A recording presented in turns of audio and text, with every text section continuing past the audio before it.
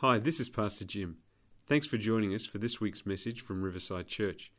I believe you will be inspired and blessed by the Word of God. We'd love to welcome you to one of our services next time you're in the Brisbane area. If you'd like to know more about us, go online at www.riversidecc.org.au or like us on Facebook to hear about up-and-coming events. I hope you enjoy the message. God bless you. Good morning, everyone. Lovely to be in church again. We are doing a series on the book of John. How many of us remember where did we end up the last time when Pastor Jim, that's it, Pastor Jim preached? Which chapter did we end up with? There's a prize at the end of this. The prize is an applause. Yes, chapter 5. That's good. This morning, I just want to continue on with that. In that series, we'll be dealing with chapter 6. Now, I want to read some verses from chapter 6. Always good to have a red Bible, because this Bible is only possible because of the shed blood of Jesus Christ. So I love a red Bible. So I'm going to read from my red Bible. John chapter 6, starting from verse 2. And a large crowd followed him, because they saw the signs which he did on the sick. Jesus went up on the mountain and there sat down with his disciples. Verse 4, now the Passover, the feast of the Jews, was at hand. Lifting up his eyes then, and seeing that a large crowd was coming to him, Jesus said to Philip, where are we to buy bread so that these people may eat? This he said to test him, for he himself knew what he would do. Philip answered him, 200 denarii would not buy enough bread for each of them to get a little. One of his disciples, Andrew, Simon Peter's brother, said to him, there is a boy here who has 5 barley loaves and 2 fish. But what are they among so many? Verse 10, Jesus said, have the people sit down. Now there was much grass in the place, so the men sat down, about 5,000 in number. Jesus then took the loaves, and when he had given thanks, he distributed them to those who were seated. So also the fish, as much as they wanted.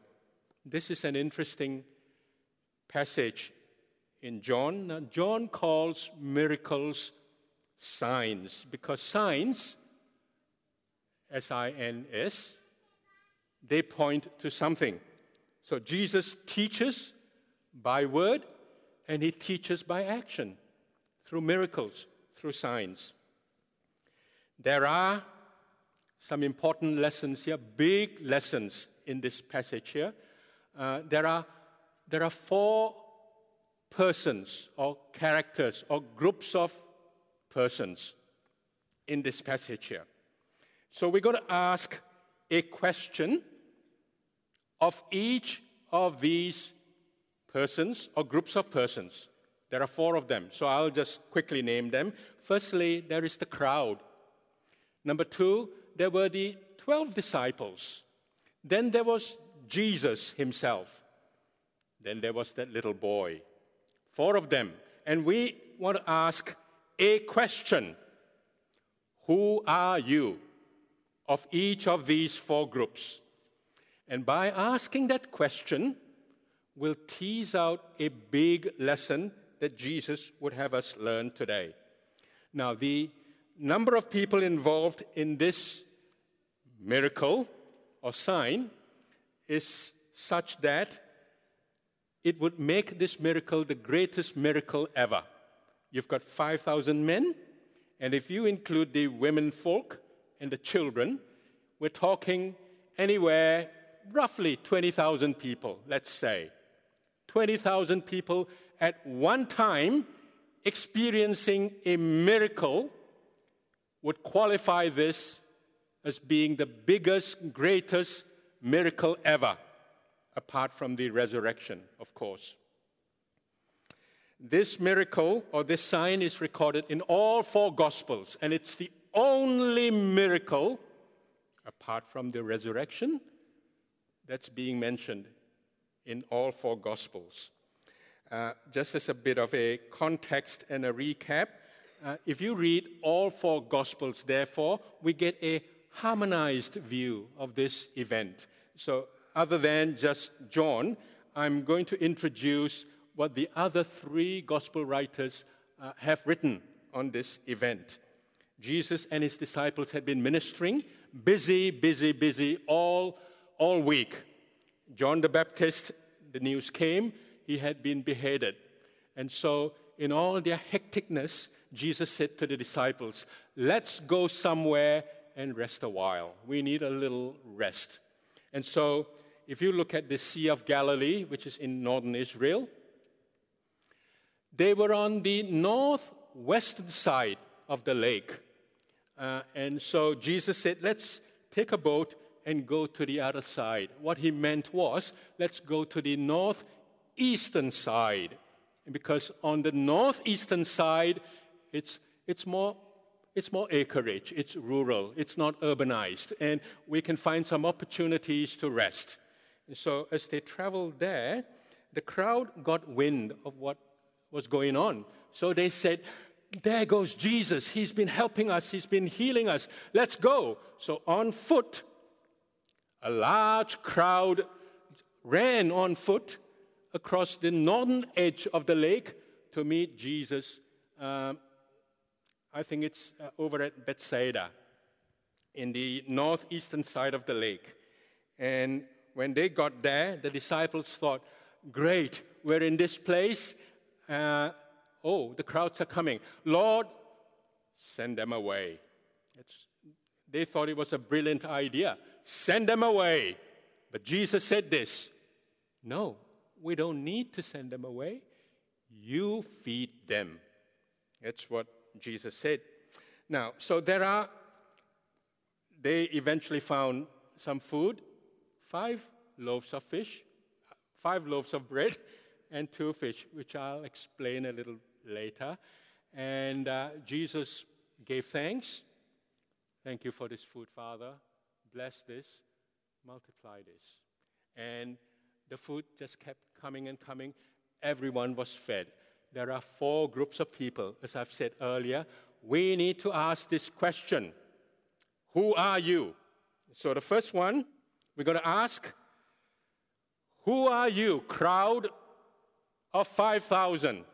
Well, if you include the women and so on.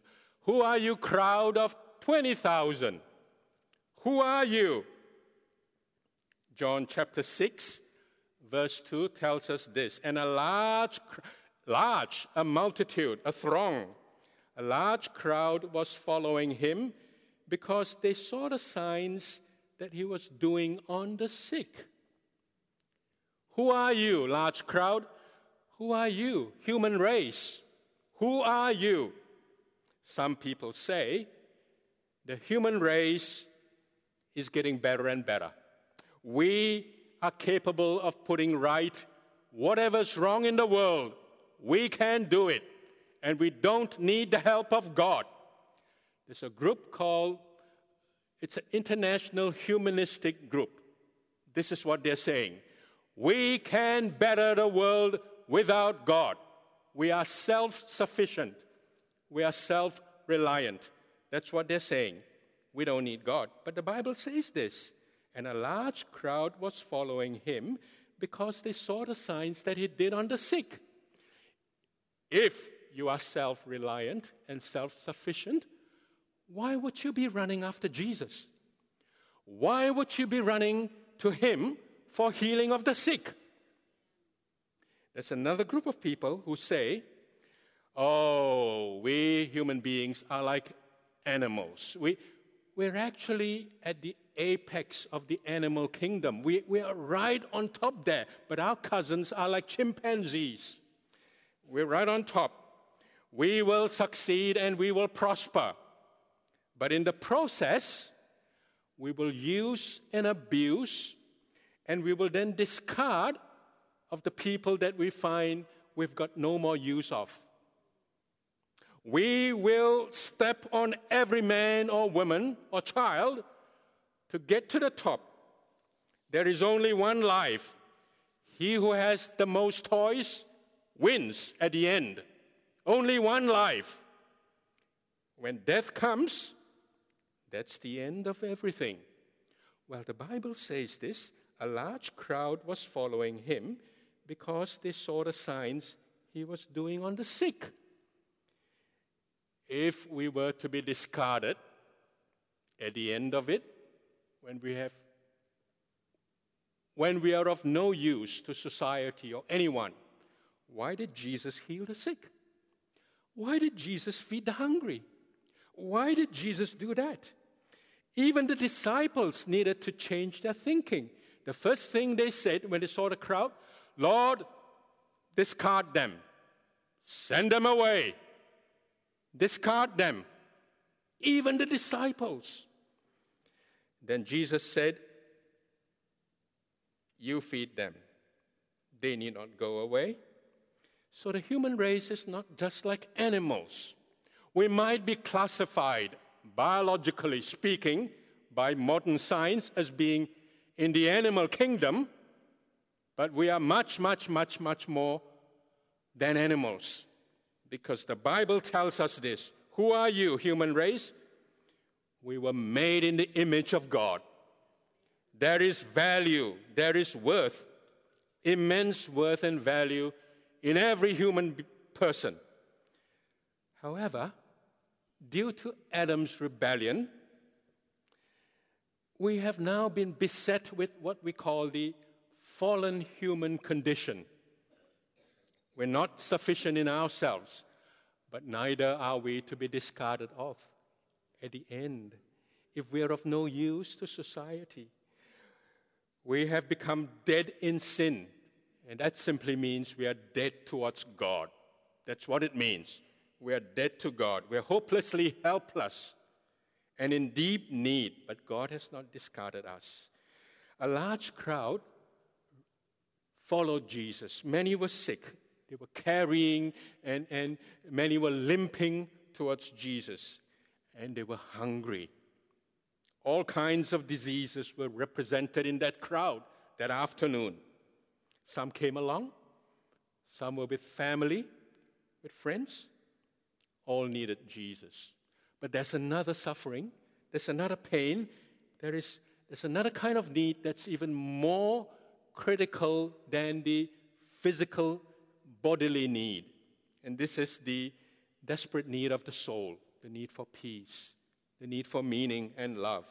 Mark tells us in the same feeding event, Mark's gospel says this, he saw the crowd and they were like sheep without a shepherd. Speaking more generally about crowds, Matthew in chapter 9 says this, he saw the crowds, he had compassion for them because they were harassed and helpless, like sheep without a shepherd. You know what that word harassed means? It means being skinned alive. That's what it means, the crowd. They were being skinned alive, to be flayed. So much so they were mangled and twisted. That's harassed.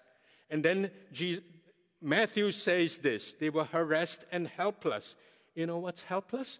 To be tossed aside, to be set aside, to be discarded, In the face of that hungry crowd, you can see all the desperation. One father could have brought the daughter, crippled and having had seizures, and he could have said, Rabbi, heal my daughter. Don't let me carry her back the way I came. Heal my daughter. In the face of all that desperation, you can see the People were weary of living. They were exhausted, disturbed. They were bewildered. All sorts of people were in that crowd.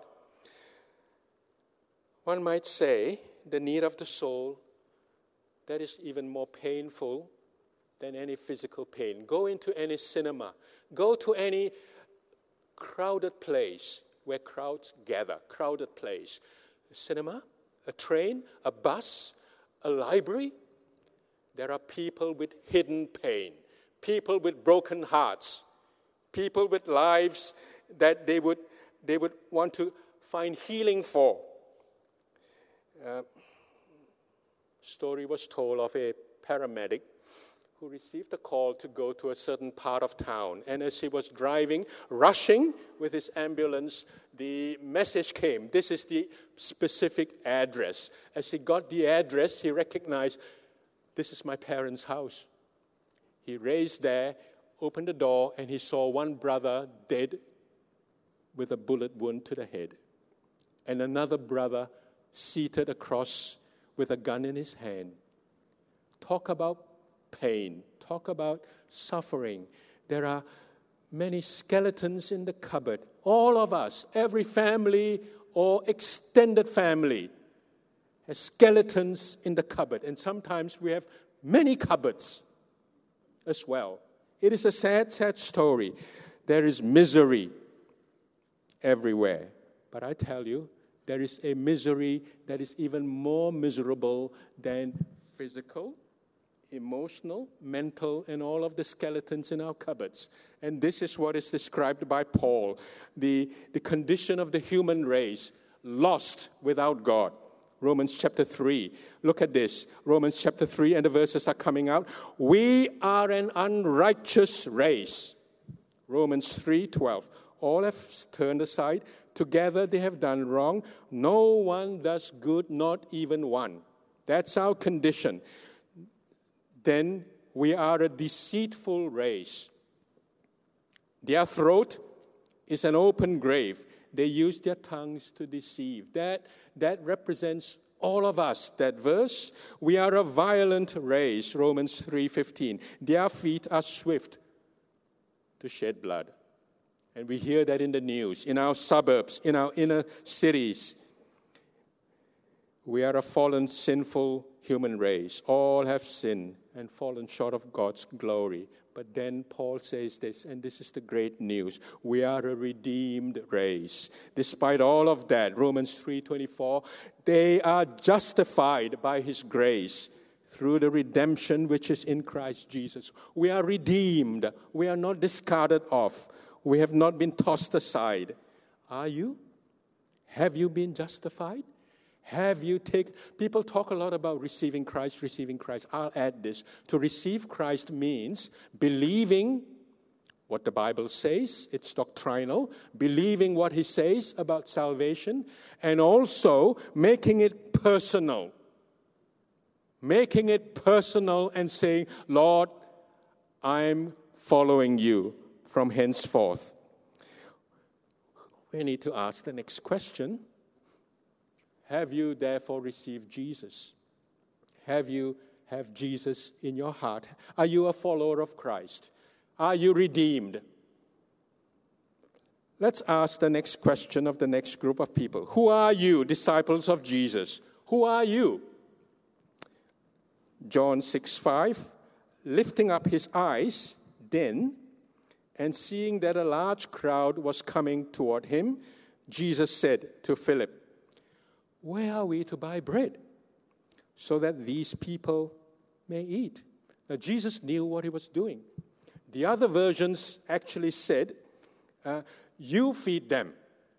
And obviously, amongst that discussion, they were talking about, we need bread, we need money. And that's where Jesus asked, where do we buy bread? And Philip immediately took out his calculator and said, Rabbi, Master, 200 denarii, which is worth 8 months' worth of a man's wage, would not be enough to give each of them a tiny little bit of bread. They need not go away. You feed them. Who are the disciples? As far as the eye can see, heads bobbing up and down. Heads all over the horizon. 20,000 people. Who are you, disciples? If you ask me then, I'd say you disciples are a bunch of slow coaches, no good, totally overwhelmed, inadequate, useless, hopeless. All of these would describe the 12. But you know, Jesus could have done this. Jesus could have said, you 12, how long must I bear with you again? He didn't. Not on this occasion. Jesus could have done this. Jesus could have said, all right, you 12, stand there in the corner. Groups of 50s, stay still. And he could have easily snapped his fingers, and bread and fish could have just appeared floating right at arm's length in front of every person equally distributed. He could have done, he could have rained down this. He could have caused food dumps to occur at each of the groups of 50s. Help yourselves, guys. He could have done that, but he didn't. He said the prayer, he prayed. And the Bible tells us, not in John, but in Matthew, Mark, and Luke, the Bible tells us he passed the food to his disciples. He says, I want to use you. I want to use you. They were confused. They were overwhelmed. In fact, the Bible tells us right at the end, before Jesus ascended up to heaven, they were to meet Jesus in Galilee. And the Bible tells us they went. Some doubted. Even up to that end of the road, they were doubting. So we have a group of doubters, hopeless people, helpless, and Jesus says, I want to use you. That's who they really are. That's who they really are. Who are you, disciples? Useful. Partners with God. Effective. Part of that ministry of Jesus. Let's ask the next question. Who are you, Jesus? We need to answer this the right way. We cannot afford to get a wrong answer. Who are you, Jesus? John 6:11. Jesus then took the loaves, and when he had given thanks, he distributed them to those who were seated. So also the fish, as much as they wanted. And when they had eaten their fill, he told his disciples, gather up the leftover fragments, that nothing may be lost. It wasn't just like, I just had one serve. They ate to their fill. It was a full course meal. And there was leftover. It was a miracle. It wasn't just like,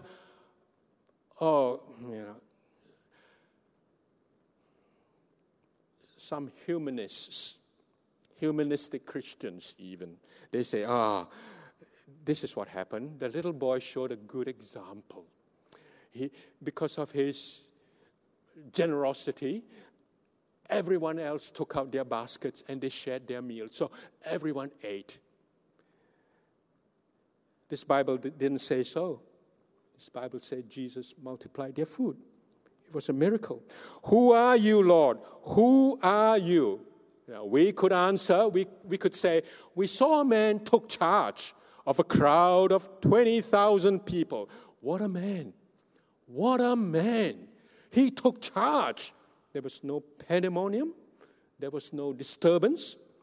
He obviously was a man of great qualities, a wise teacher, a man of compelling personality. Well, that's not the right answer. That may be it, but there's a lot more than that. He is That and much more. He is the God Almighty, the Creator, King of kings and Lord of lords. The loaves and fish were like this. The basket is like our lunch box. You know, we carry a man bag or a kid bag or a lady's bag. It's like a bag where you put everything in, you know. So in those days when they go out for an excursion or whatever, you always have a little bag for your snacks. So this is 5 pieces of biscuits, like your Seo Anzac biscuit. It is. That's what it is, made of barley. And fish, it's not like a barramundi. It's a tiny preserved, salt-preserved relish or condiment. It's just a tiny little piece to put onto your Seo, and the little kid could have his bite. That's what it is.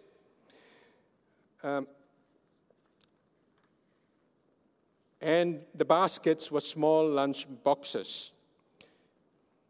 For a fallen, sinful race like us, who we need is a mighty Savior, a mighty God. Not just a good personality, not just a man who can organize things. We need Almighty God. We need a Savior. I started school, and the first week or so, I got bullied. I was small, I still am, but they ganged up on me. A group of boys formed a circle, grabbed my water bottle, and they said, "Come and get it," and they chuck it to the other one. So I was made to run around like a fool. My dad appeared to pick me up, and I said to my father, "This is what happened," and I pointed out, these are the ones. You know what? After that, this whole thing never happened again. It never happened again. They threatened me. The boys said, "Are we going to do this to you every day now?" But after that, nothing.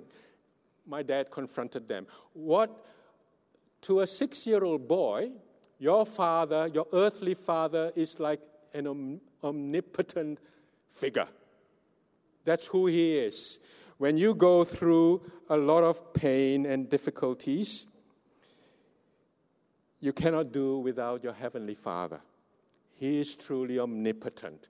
Every trouble, every struggle you go through, He is standing there with you. The Bible has many words to describe compassion: pity, love, grace, mercy. All of these words can be strung together to form that word compassion.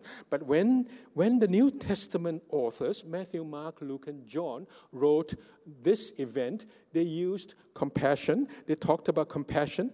They had to invent a new word that's not been used in Greek literature whatsoever. And that new word really means to be so intensely moved in the inner parts. It's like a gut-wrenching emotion. It's like a guttural movement in the insides. That's compassion. That's the word they used of Jesus. Can you imagine? The 12 were standing there. The crowd of 20,000. Jesus says, "Feed them." And standing next to them is God Almighty, compassionate Savior, the highly compassionate one. And yet, the 12 failed to tap upon the resources that Almighty God has. Can you imagine that? But we do the same. We do the same. When things go hard, we panic. And we say, who's going to get us out of this mess? When Almighty God, Almighty, all compassionate, He's standing there right with us. Who are you, Jesus? We need the right answer. We cannot afford to get our answer wrong on this person. Here's a last person that we need to ask that question of.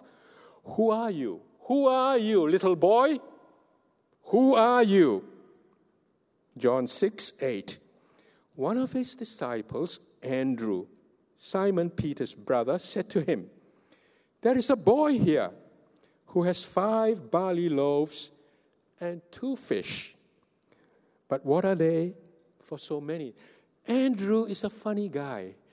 He quickly scurries around looking for some resource, and he found this little boy. And happily, he runs to Jesus. I found some answer. Here's a little one. And then he stops with a but. But what is 5 sail bickies and 2 anchovies? What are these 2 among so many? That's what we despise, the smallness of our being. If it was me to choose, I would bypass that little boy. If it's me, what can he do? What can he do? What I need is a philanthropist. Any president of the North Galilee Baking Society here, I would be asking that question. I would be looking for the big guns. Not this little boy. What can he do? But not Jesus. Not Jesus. When the Bible says little boy, it suggests he would be no more than 5 years of age. He was enough to know, but still not enough to know. Okay, he's in that in-between age. Who are you, little boy? Such a weak attempt at solving a complex problem.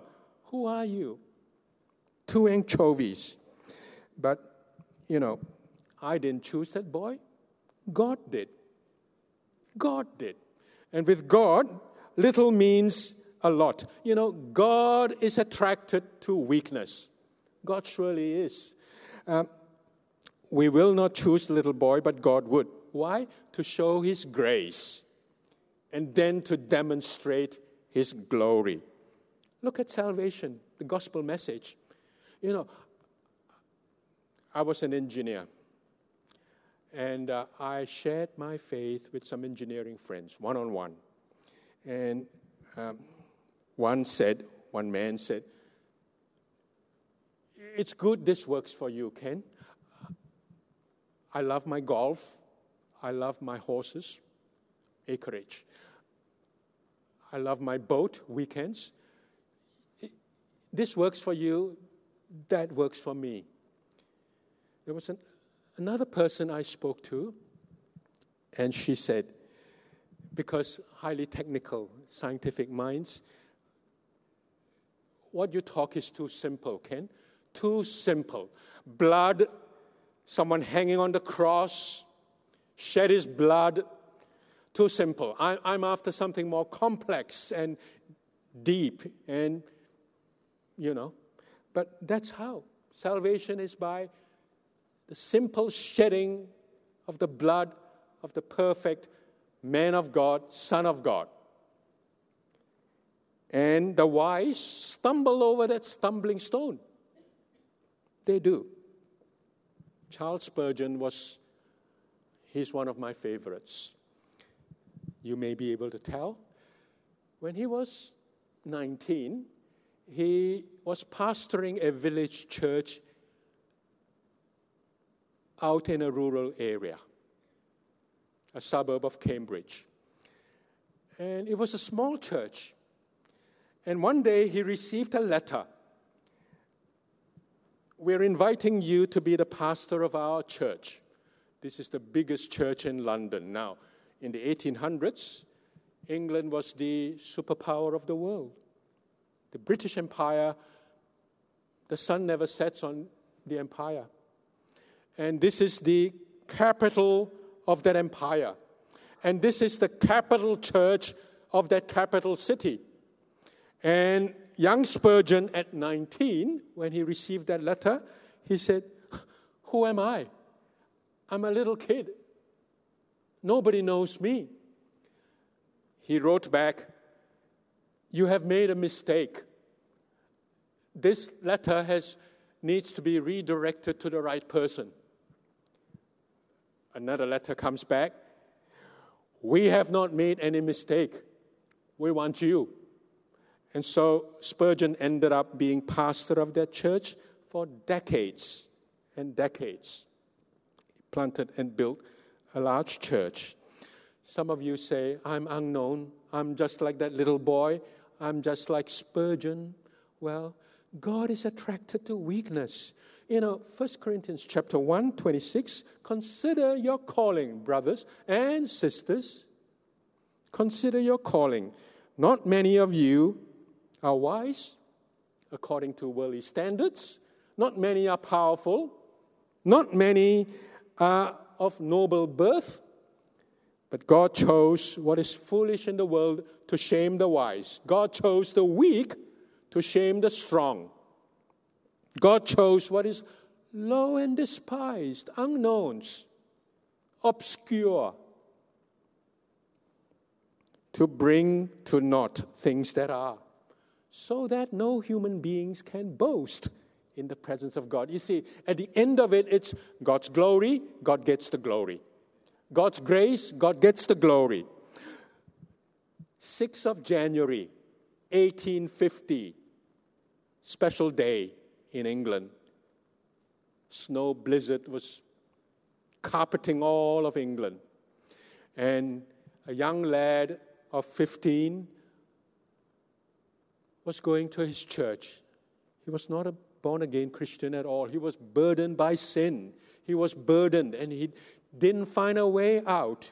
And because of that snowstorm, that blizzard, he stopped short at another church close by. Before reaching his church, he went in.